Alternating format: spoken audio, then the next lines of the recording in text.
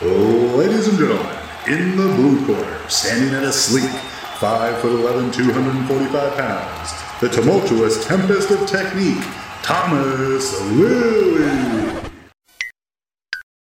And in the red corner, at a curvaceous 5'11", 315 pounds, the jovial juggernaut of judgment, John Cheryl Sheridan. A meeting of the masters of mastication. Turn your attention as they delve deep into all things lifting and more. This is Peak Speak. Fuck. Oh no. There's a bloodbath in here. There's got to be a better way to get my dagger clean and shiny safely than this. This is what I used to deal with when I cut myself shaving before I knew about Manscaped. Thank you, Manscaped, for keeping my dagger slick and ready for wherever the night takes me. Manscaped is trusted by over 2 million men worldwide.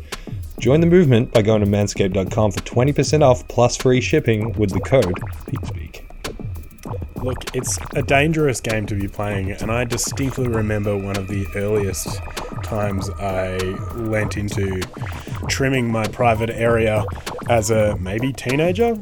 I used scissors. It was bloody and not something I'm looking to repeat, so having something like this on hand is going to make life significantly less bloody, which is probably a good thing.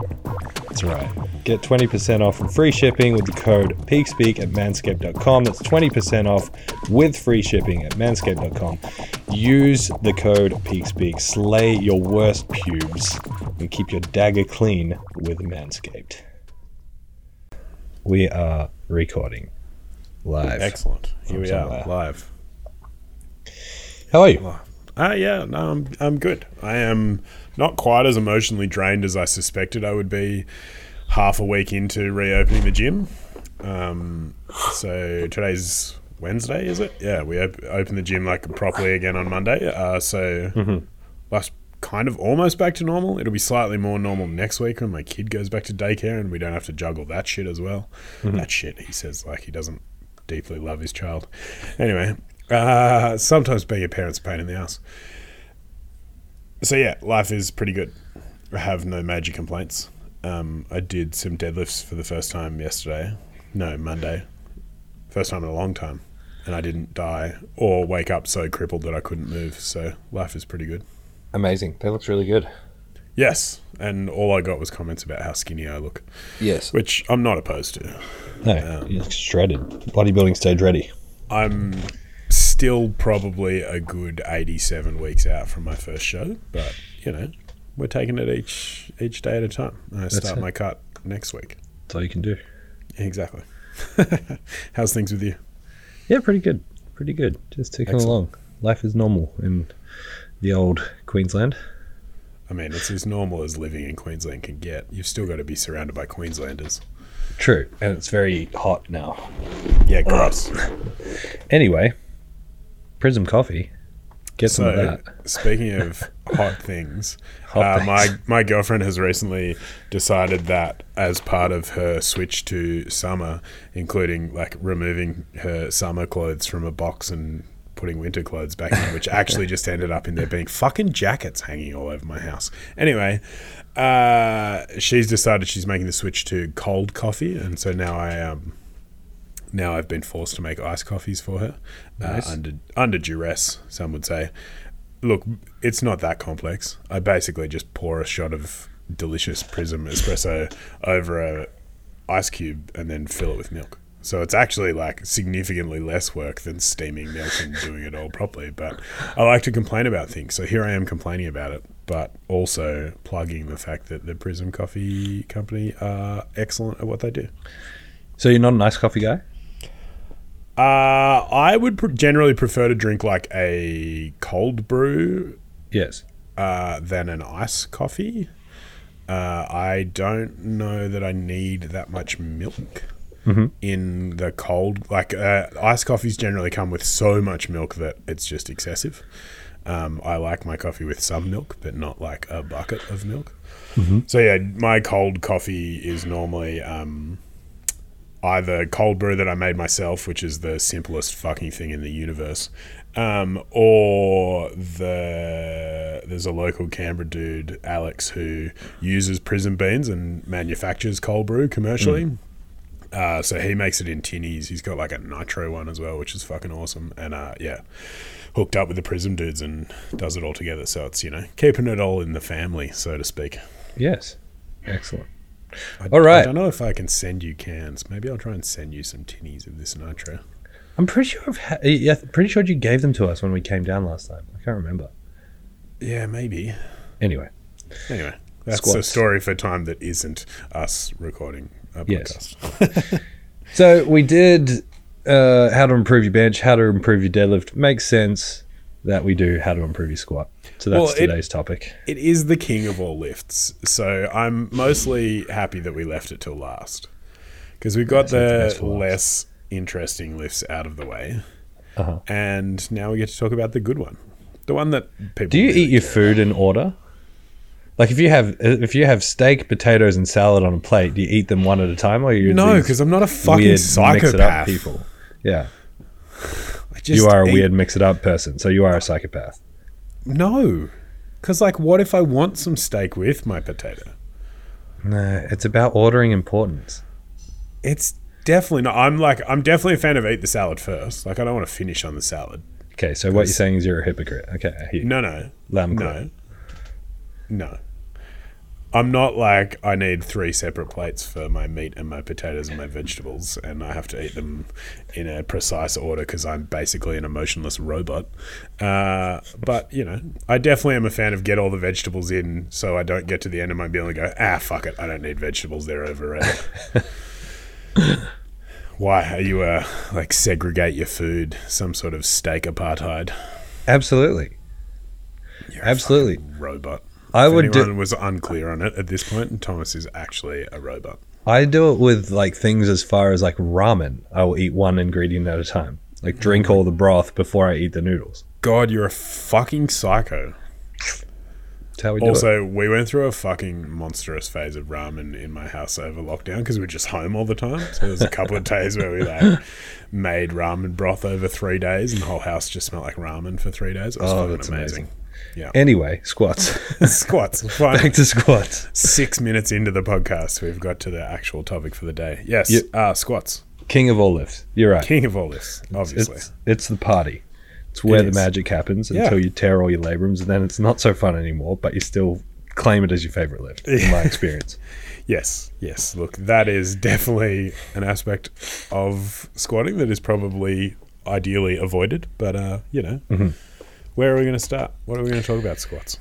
I think in the other two lifts we sort of started with the fundamental principles that underpin the movement. So in my system, I break down all 3 lifts into 3 rules. Rule number 1: where does the power come from? When I talk about the squats, the power comes from muscles of the legs and the hips. And we talk deeply about the principle of creating torque. So I think a good place to start with this would be to sort of have a discussion around the whole knees out thing. I mean, it's beaten to death, but the fact that it is beaten to death means it's still, a conversation that people have. And it's probably not a conversation that needs to be had once you understand it. It's not that complicated. And I think a lot of the issues that you'll find stem from these conversations is that people speak from a premise that may not necessarily be relevant. So a lot of the time when you're talking about technical breakdown, people are speaking in the premise of injury. So if you're looking at the knees caving in on squats, you can't go the knees are caving in, therefore that's bad for your knees. It's just not how it works. No. So what's more relevant is understanding what does this movement represent, and then what do we need to take into account to either correct it or accept it. Yeah, exactly. And for those that are perhaps newer to the powerlifting and strength training world and weren't around for the revelation that was becoming a supple leopard and mobility wad, and the reason we all started horrifically and aggressively smashing our knees sideways in a squatting motion was basically that it came out of one thing that suddenly became this ubiquitous cue that everyone uses and like a lot of cues, gets over applied in a way that is just almost completely irrelevant for most people. And I think that touching on the injury point is really interesting more broadly across all of the lists, because when we talk about all of this technique stuff, for a lot of people, the first thing they think about when it comes to technique is injury, or like injury prevention or something like that. And I think that it's actually that point in the conversation that needs to go away first and foremost, because at least from my point of view as a coach, when I'm talking to you about your technique, I'm almost never talking to you about your technique in reference to hurting yourself or injuring. I'm way more interested in your positions influencing the outcome of the task, and therefore the changes we're making to your positions are about improving the outcomes that you're getting out of the task. And so maybe, like in a powerlifting context, those changes are about maximizing the efficiency by making the movement itself be as stable and controlled as possible while still exerting force through all the positions that we want you to be able to exert force in. In some other lift, it may be more about how are we changing the environment in terms of your position and stuff like that in order to maximize range of motion or other aspects of the movement itself. And so for the most part, I think we need to first and foremost, drop this idea that your technique is related to your injury, because like maybe it is, maybe it isn't, but there are so many other factors that go into injuries and injury risk management, even in a sport that is ultimately very simple, like powerlifting. You know, no one's going to tackle you from behind in a powerlifting meet, although it would add a really exciting element to opening squats. If there was, like a coin toss about whether you just get whacked in the back of the head with a chair or something, it would make it a lot more interesting for the viewers. But that was too much of an aside. I lost my point.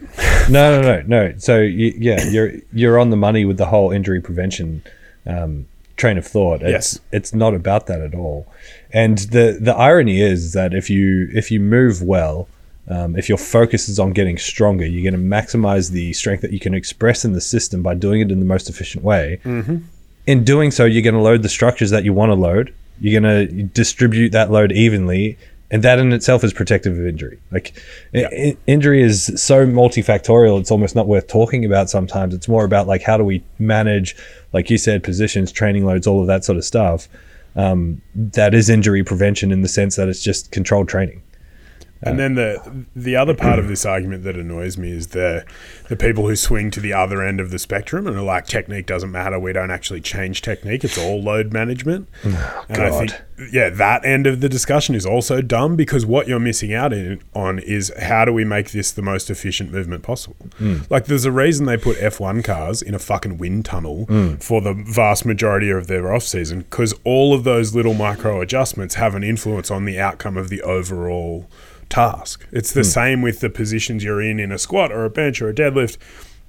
The position you're in, because as you say, with like a shoulder's a shoulder, a hip is a hip, there's some individual morphology, sure, and actually most of that individuality, at least in my experience, comes more from what is your background and how have you like presented physically to this position right now, or how have you got there, as opposed to like how long are your femurs or how long are your arms or anything like that. I think that whole argument is really dumb, because the individuality from my point of view is your training background and your physical history and all of those sort of things, rather than the shit you can't change. Like, this is how long your legs are. Great, cool. Do you actually know how to squat? No, probably not.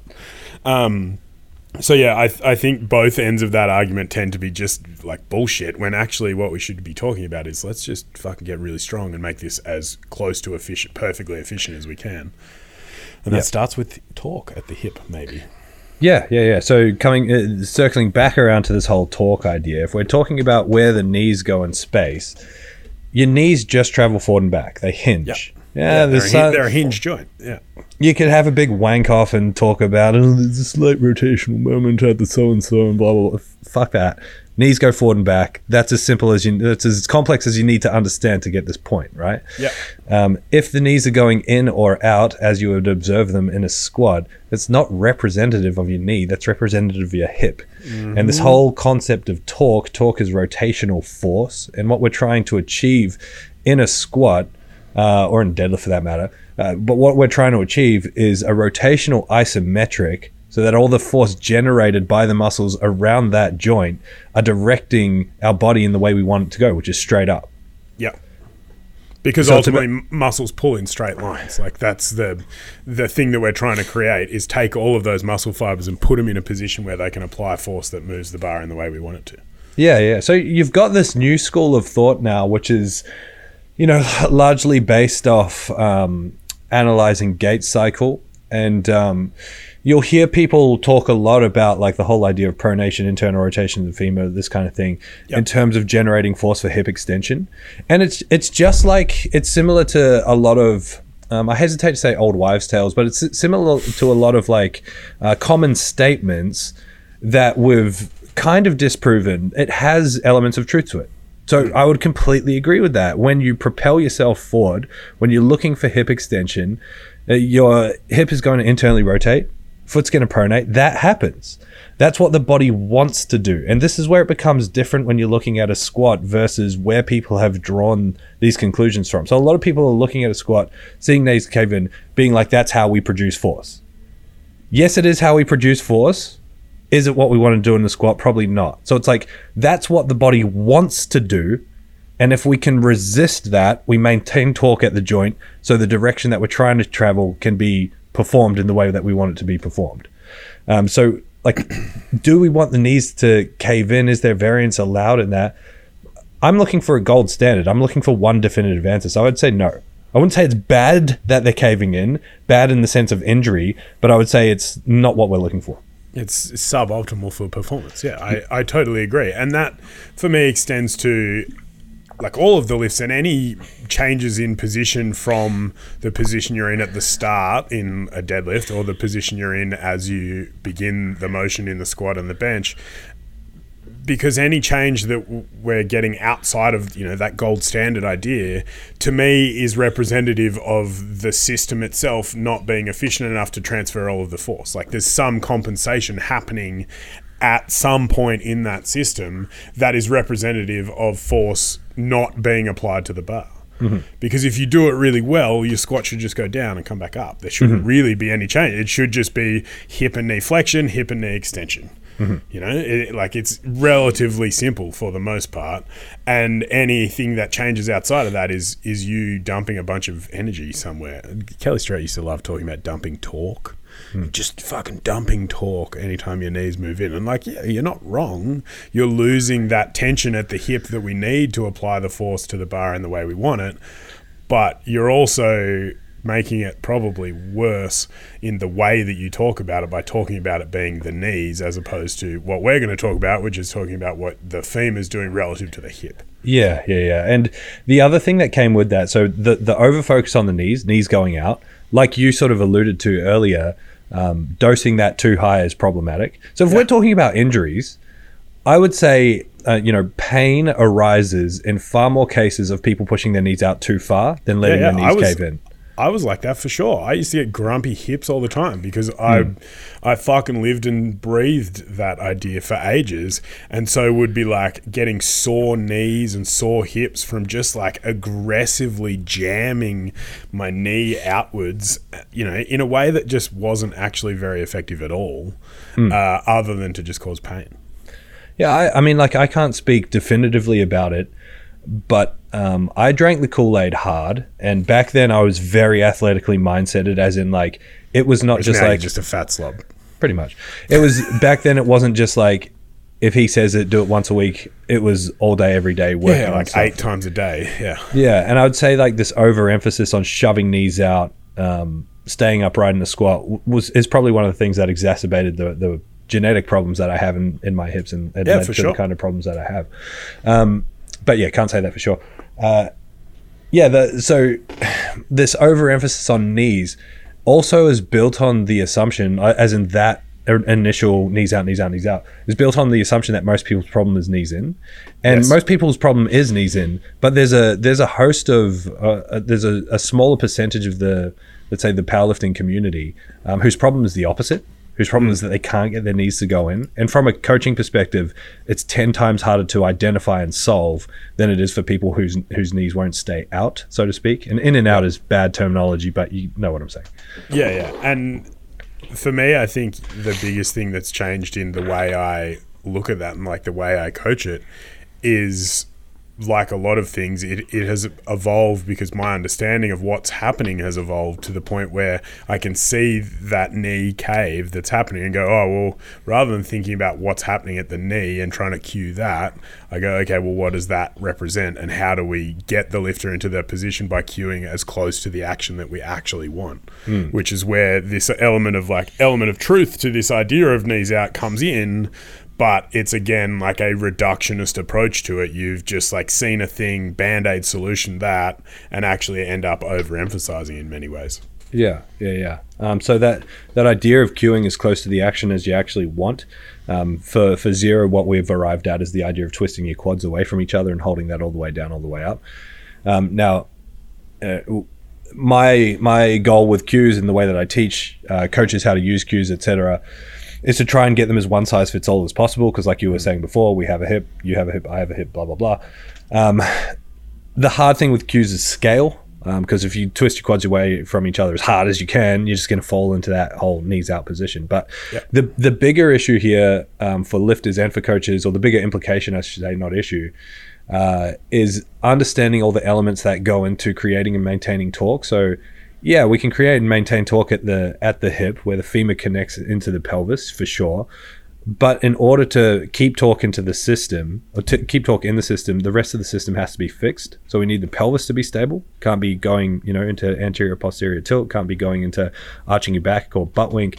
And also the feet have an important implication. What your feet are doing is going to determine the torque relationship happening at the hip. So the more you turn your feet out, the more you bias external rotation, the more you're going to fall inwards and vice versa. And so it's, well, maybe not that simple, but your feet play an important role. The angle of your feet play an important role. Your pelvis plays an important role. And playing with any of these variables can change dramatically how the squat looks and feels. Because if you get this magic cue, twist your quads away from each other, hold them all the way down and all the way up, and you try and it feels like shit, maybe there's other variables in the system that need to change.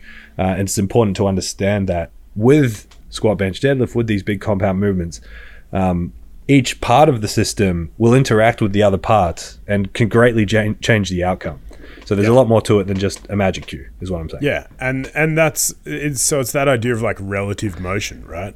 When your femur externally rotates, it's externally rotating relative to the position of your pelvis. So then when the pelvis changes, that position's changed again, and that's what you mean by saying all of these parts play a role and they're all connected. So with that in mind, like, where do we start? Because for me, let's just look at your feet first and we'll work our way up, because so many people come into squat and they just have never actually like thought about what they're doing. And so I give them something real simple to think about, like, where's the pressure in your feet? Like, what's going on there? Let's just start with that. Do you start like a bottoms up approach? Do you start with a brace? Like, how do you sort of break that apart? No, I always, bearing in mind, my bias is going to be that I tend to work with people who are already squatting. So for people who are a little bit more experienced, I generally just leave everything exactly the same and cue from the hips and then manipulate variables from there. So for example, the idea of midfoot pressure, or, think back 5 years ago, 3 years ago, whenever it was, when everyone got obsessed with like tripod foot, that kind of thing. That stuff tends to happen automatically in a good system. If everything else is in the spot, yeah. And so I try to leave that alone unless it's something that we could use to enhance the system. I don't think it's a bad practice. It's just not how I approach it. Yeah, I go hips first, then brace. I think it's a scale thing, because I would do the same with a more experienced lifter as well. Yeah. Like with a newer lifter, starting from the ground up gives them this perspective of like where they are in space and how that influences their ability to hit a range of motion. With a more experienced lifter, you want the big rocks to start with. And if you can tick those boxes to begin with, then you're going to be far better off, rather than trying to start with minutia and then work your way back up to the big things. Which is what the industry has led us to believe we need to do. Yeah, is get obsessed with very, very, very, very minute things, and then at the same time overlook the massive things that are going to fix all the problems first. Yeah. So yeah, I would generally start with hips. So having solved the knees out debate, because we're so efficient, we've done it in 10 minutes. Take that, fitness industry. We moved to talking about brace, because I think this is, again, one of those really horrifically misunderstood concepts, like that I misinterpreted and completely misunderstood for a long time. So I know you have a very succinct and sort of easy to understand way of explaining it, so I want you to do that explaining on this front. I mean, like, we did talk about it in deadlifts, but I don't think you can hear about it enough. No. In squats, I would say bracing in squats is the second most poorly understood and poorly taught thing in powerlifting across the board, and as a lifter, the hardest thing, the second hardest thing to implement as a skill. I would say the number one on all of those things is teaching the shoulders on bench and performing the shoulders on bench. But bracing on squats is definitely next in line. It normally stems from like an incomplete cueing strategy where people are using either directional cues or cues that implement part of the brace but not the whole brace. So understanding what the whole brace is where we have to start, and understanding that it's a combination of the breathing system and muscular engagement. And thankfully they happen together if we understand what's going on. So people always throw out the word intra-abdominal pressure. You say, what does bracing mean? Everyone says intra-abdominal pressure. It's like you sitting there breathing right now are influencing your intra-abdominal pressure. All intra-abdominal pressure is a word to describe the pressure happening in your abdomen. That's it. I think it's technically two words. Yeah, well, one word, a compound adjective, right? Hyphenated, if you want to look at it like that. No, because I think it's intra-abdominal space pressure. Oh, yeah. Yeah, that's two words. I was just talking about the word anyway, fuck. I quit. I'm done. Excellent. I'm done. Sam. So it's a combination of this breathing system and a muscular system.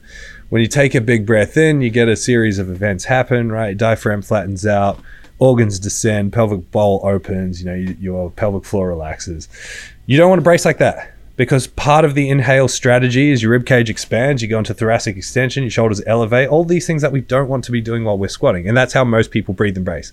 They take a big breath and they hold it. The brace is not the holding of the breath. The brace is trying to push the breath out. The brace is a forced exhalation against a blocked airway. It's called the Valsalva maneuver. So you're trying to breathe the air out. And in doing so, you get all of that pressure in your abdomen. You get a lung full of air. You get the muscular components. You get your abs contracting to pull your rib cage down. You get scapular depression. You get all of that shortening sort of action happening. That's where the support comes from. So bracing is the action of trying to force the air out against a blocked airway. The way that I take people through it is take a big breath in, push that air out hard and fast. Do that again, but this time when you push the air out, just keep pushing it out all on one breath. So keep pushing air out until you can't push it anymore, and then keep trying to push it. You'll feel all your abs switch on and cramp and go all horrible. Then do that again, but when you try and push the air out, don't let any air out. Yeah. Congratulations, you've done the best breathe and brace ever. Now do it while you squat. Yeah, exactly. And it was actually in talking to you about this that really helped me make all of those connections, because I had just overcomplicated the shit out of it, because I thought I had an understanding of it. And then it was that idea of just exhale and don't let any air come out. I was like, oh, okay, yep. Being able to because I knew inherently myself what to do and how to do it. But I hadn't ever had a good enough language for describing it to people that was foolproof. And what you've just described there is genuinely the most foolproof way to teach someone how to brace their core for basically anything. Right? Because if you can explain exhaling, then you're probably fine. Yep. And you can do it in a bunch of different ways. You can do it in a 90-90, on the floor position, which I really like. Especially again for the less experienced people, because the floor gives them something to feel. It gives them an understanding of what happens when you change the position of your rib cage or your pelvis, and how those things influence the ability to create pressure through there. But you can literally do it just standing there talking to people. And that's I think the real value in something like this is we can have a nice elaborate discussion about it while you lie on the floor and blow up a balloon and tickle your abs and do all that sort of shit. Or we can have it in between warm-up sets where you go, hey, so talk to me about bracing, and I go, cool, take a big breath and blow it out, but don't let any air come out. And they go, oh, Okay, cool. We can do the next set now. Yeah. And I think that's where the value in all of these understanding the principles is you can take these elaborate discussions. We can have a fucking 45-minute long podcast about bracing if we really wanted to, or we can just explain it really simply and get on with the fucking job. For sure. And I mean, like, it's not without the need for further coaching. There's a lot of stuff that will need more attention, but I mean, that's a great starting point. And I still cringe at, very old cues still being used, things like push your stomach into your belt, 360 breathing, that kind of thing. Like, you've got lungs in your chest. You can't breathe into your belly. Stop saying breathe into your belly. You don't have lungs into your belly, so stop doing that. I'm not trying to insult people who use these cues, because I've used them all. Me too. That's the funny part about insulting these people, is we're definitely just mostly insulting us 5 or 6 years ago. Exactly. And like, when you've got a bigger sample size of people, so when you've worked with heaps of people, you see the outliers and where these cues go wrong, because a lot of these cues are great for most people. They're not complete, but they'll do the job, which is why people use them. Push into your belt, most people are going to get. This is where it's like, I had to fast track my understanding of what I'm trying to achieve with a cue. That used to be my go-to cue. Take a big breath, brace like you're going to get punched, push your stomach out into your belt. And when I became flavor of the month as a coach and started getting all these big lifters, I had one big dude come see me in person, fixed his bracing. His bracing was the main issue on his squat. Switched to online coaching. He lived on the other side of town. I would say this week after week, push your stomach into your belt, keep working on your bracing. It's looking good, but you need to keep working on it. He was misinterpreting it as like shoving his stomach forward into his belt. And after like 8 weeks, he fucked his back. Because of my cue. I was saying push your stomach into your belt, and he was literally doing it. Yeah. And you can listen to that and be like, well, he was a fucking idiot. He didn't get it. He was doing what I told him to do. Yeah. And that's what we have to understand with cues. When you say knees out, don't get surprised when eventually someone ends up with their knees way past their foot rolling out onto the outside of their foot. Like, don't be surprised when that happens, because you told them to do that. Yeah. There are few moments in coaching that are as cringeworthy and painful to the ego as saying something to someone and watching them just like completely butcher it. And the first thought when you're like young and inexperienced as a coach is like, well, that fucking idiot doesn't know what he's doing. Yeah, what a they don't dumbass. get it. And then like 5 to 10 years later, you're like, God damn it, you dickhead. Explain this better, you useless piece of garbage.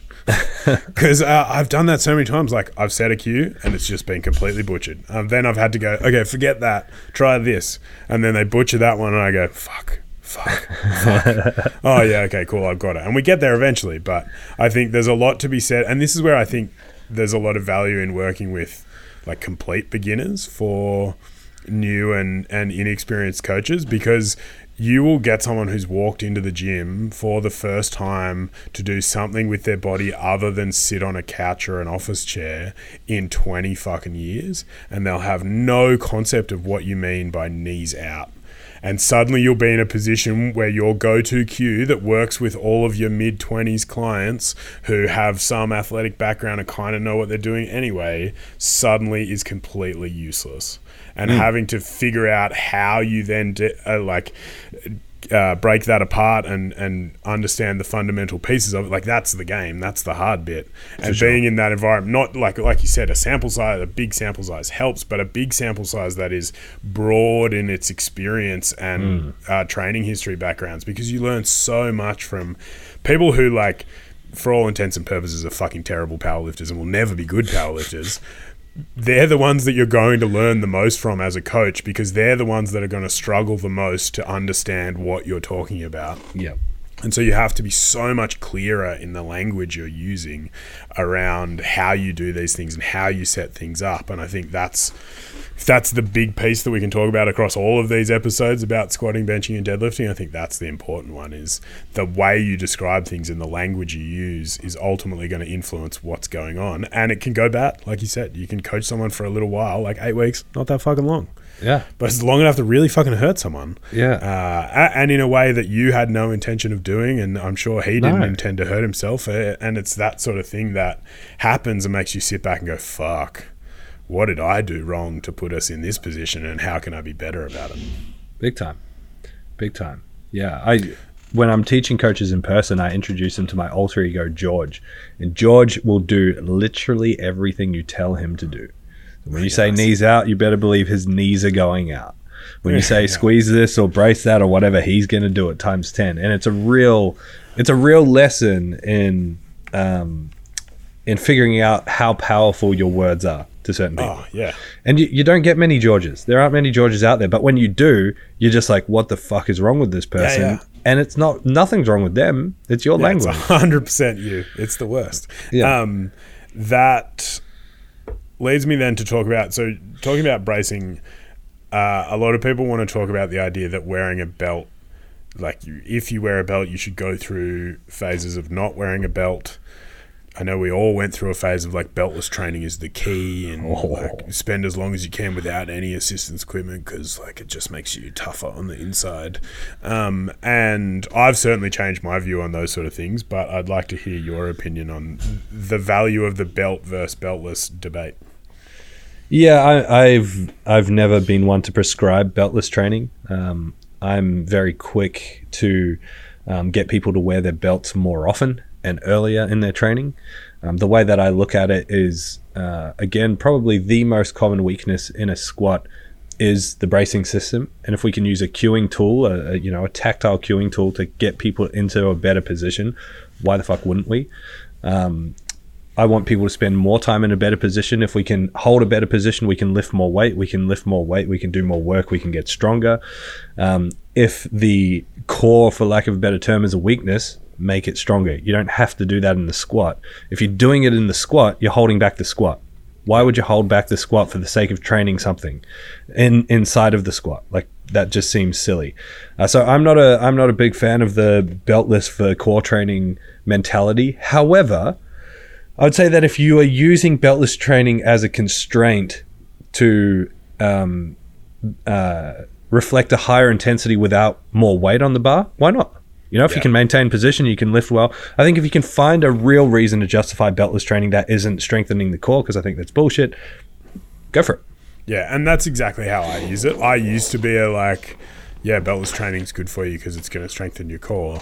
And now I realize that actually the benefit I was getting out of it as a coach was allowing someone to work really hard in a squat with less total load because it's a rate limiter for a lifter that lifts in a belt all the time. Taking the belt off suddenly makes everything feel much heavier. Yeah. And so that's where I find the value in it, either as a secondary movement or something like that where we're doing some squatting variation that forces you to load it a little bit less than you perhaps could with a belt. And, the same goes for a lot of the other assistance equipment.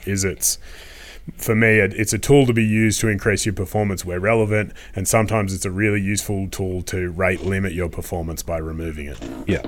And I think that's fine as long as it's not reinforcing poor technique. Yeah, exactly. Yeah. What was I going to say? I can't remember. I had a good point on the whole beltless thing, but I can't remember it. There you go. That's useless. Yeah, well, that's kind of how we roll. Exactly. All right, the last piece of the puzzle, the upper back. Yes. What does this mean to you?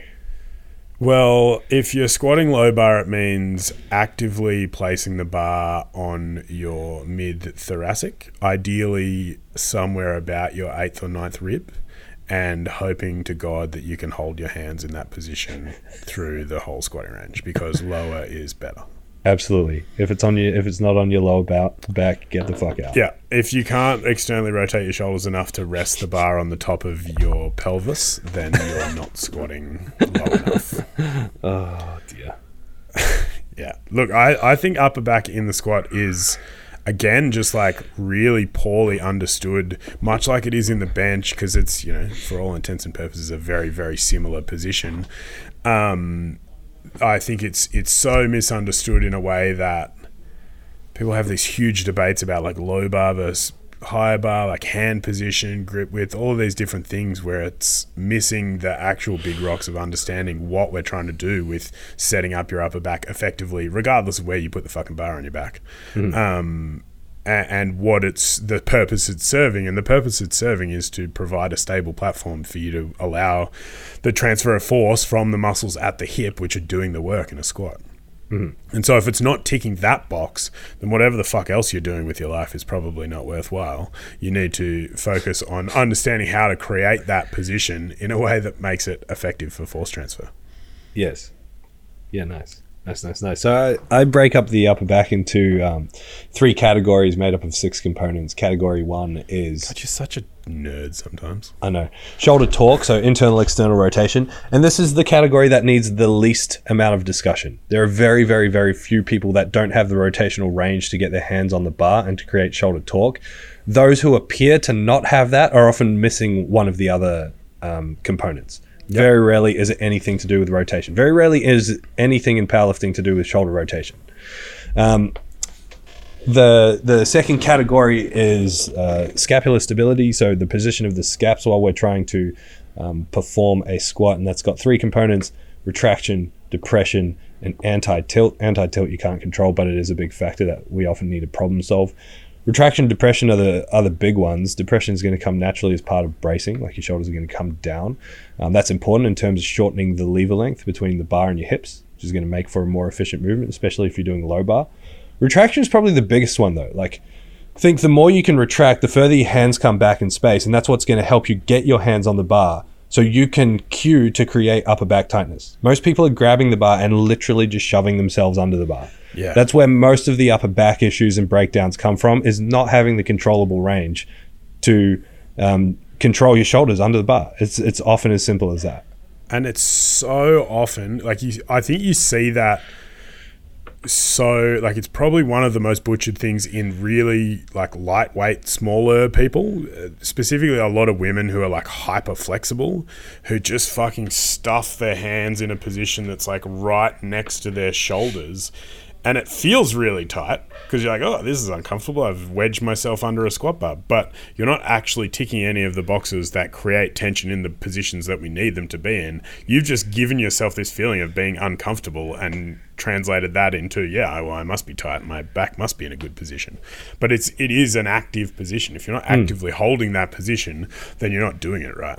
Yeah, it's the difference between feeling tightness and creating tightness. And you get the opposite problem at the opposite end of the spectrum. Big broken dudes that can't physically get into that position, literally just shove themselves, feels like their shoulders are going to rip out because they're that tight. They're not creating that tightness. The big difference is with that cohort of people, they normally end up with all the neural symptoms, all that arm pain that comes from low bar squatting. It 100% comes from low bar squatting and not controlling the shoulders. Simple as that. The third category is thoracic extension. That's the third category in the 6th component. And we don't want true thoracic extension. We just want anti-flexion. Yeah. And so you imagine the more flexed you are in your upper back, the further forward you are, the more you have to shift the mechanics to account for where the bar position is. And that's going to change the mechanics of the lift. It's going to lengthen that lever between the bar and the hips, make it a little bit harder, cause you to fold in half. Blah, blah, blah. And often reduce your ability to create an effective brace because you've changed the relative orientation of your pelvis and your rib cage. Big time. Do you have a opinion on the low bar, high bar thing? Because I used to be very much in the everyone should squat low bar thing. And again, this is probably a discussion that's more relevant to the less experienced end of the thing, because I think more experienced lifters who want to be the best at powerlifting should squat low bar. Yep. But I think there's a point in the spectrum of experience of lifters where a lot of lifters hear this idea that low bar is better, and so what they do is just fucking move the bar to their asshole and hope for the best, on the assumption that because you've moved the bar down more, you'll be better at squatting. When actually what ends up happening is their shitty shoulder position in a high bar gets magnified by a factor of 5 because they've moved the bar down their back, and suddenly the whole thing turns to shit because someone told them at some point that low bar means you squat more. Yeah. And I'd echo that. I'd say if your goal is to be the best powerlifter, you'd be silly not to be doing low bar and not to be working towards creating a good, tight, efficient low bar position. In all other circumstances, it's about, I still believe low bar is a stronger way to squat, but if the squat isn't necessarily being used as the tool to express max strength, or you're not expressing max strength in general, and you can't perform low bar very well, just do high bar. Yeah. Do you use much in the way of bar position variation for squat variations? I probably use it a little bit more sparingly than other powerlifting coaches. I definitely use it as a variation when people's arms are getting beat up. I'll definitely use it as a variation for variation's sake when it comes for the time to be that. But normally I'm giving an option between high bar or cambered or safety bar or something like that. Yeah. I don't believe that it's like a massive strength builder that I would then build in heaps of. But certainly if someone doesn't have the good upper back control to do low bar, hitting them with heaps of low bar volume is just going to fuck them up. Yeah, in which really. case I'd use high bar quite a bit. So yeah. I like to chuck high bar in for tempo variations and stuff. So, times where the actual squat, as long as it's close enough, is kind of good enough, I'll chuck in high bar. Yeah, I tend to echo that entirely as well. And I think, again, it's a discussion for having something that like rate limits the load in a way that allows you to have maybe a second or third squat exposure across a week. Yeah. In a way that doesn't also just beat on your shoulders and elbows because you suck at low bar. Yeah, for sure. Oh, cool. Well, I think that's a good start, like a good general overview of all things squat. And then For sure. We'll next talk about week we some can accessories and stuff next week and programming stuff. Footwear stuff at some point. Let's talk about footwear so I can drop my Vivo code. All right. Nailed it. We'll do it next week. Goodbye. Cheers.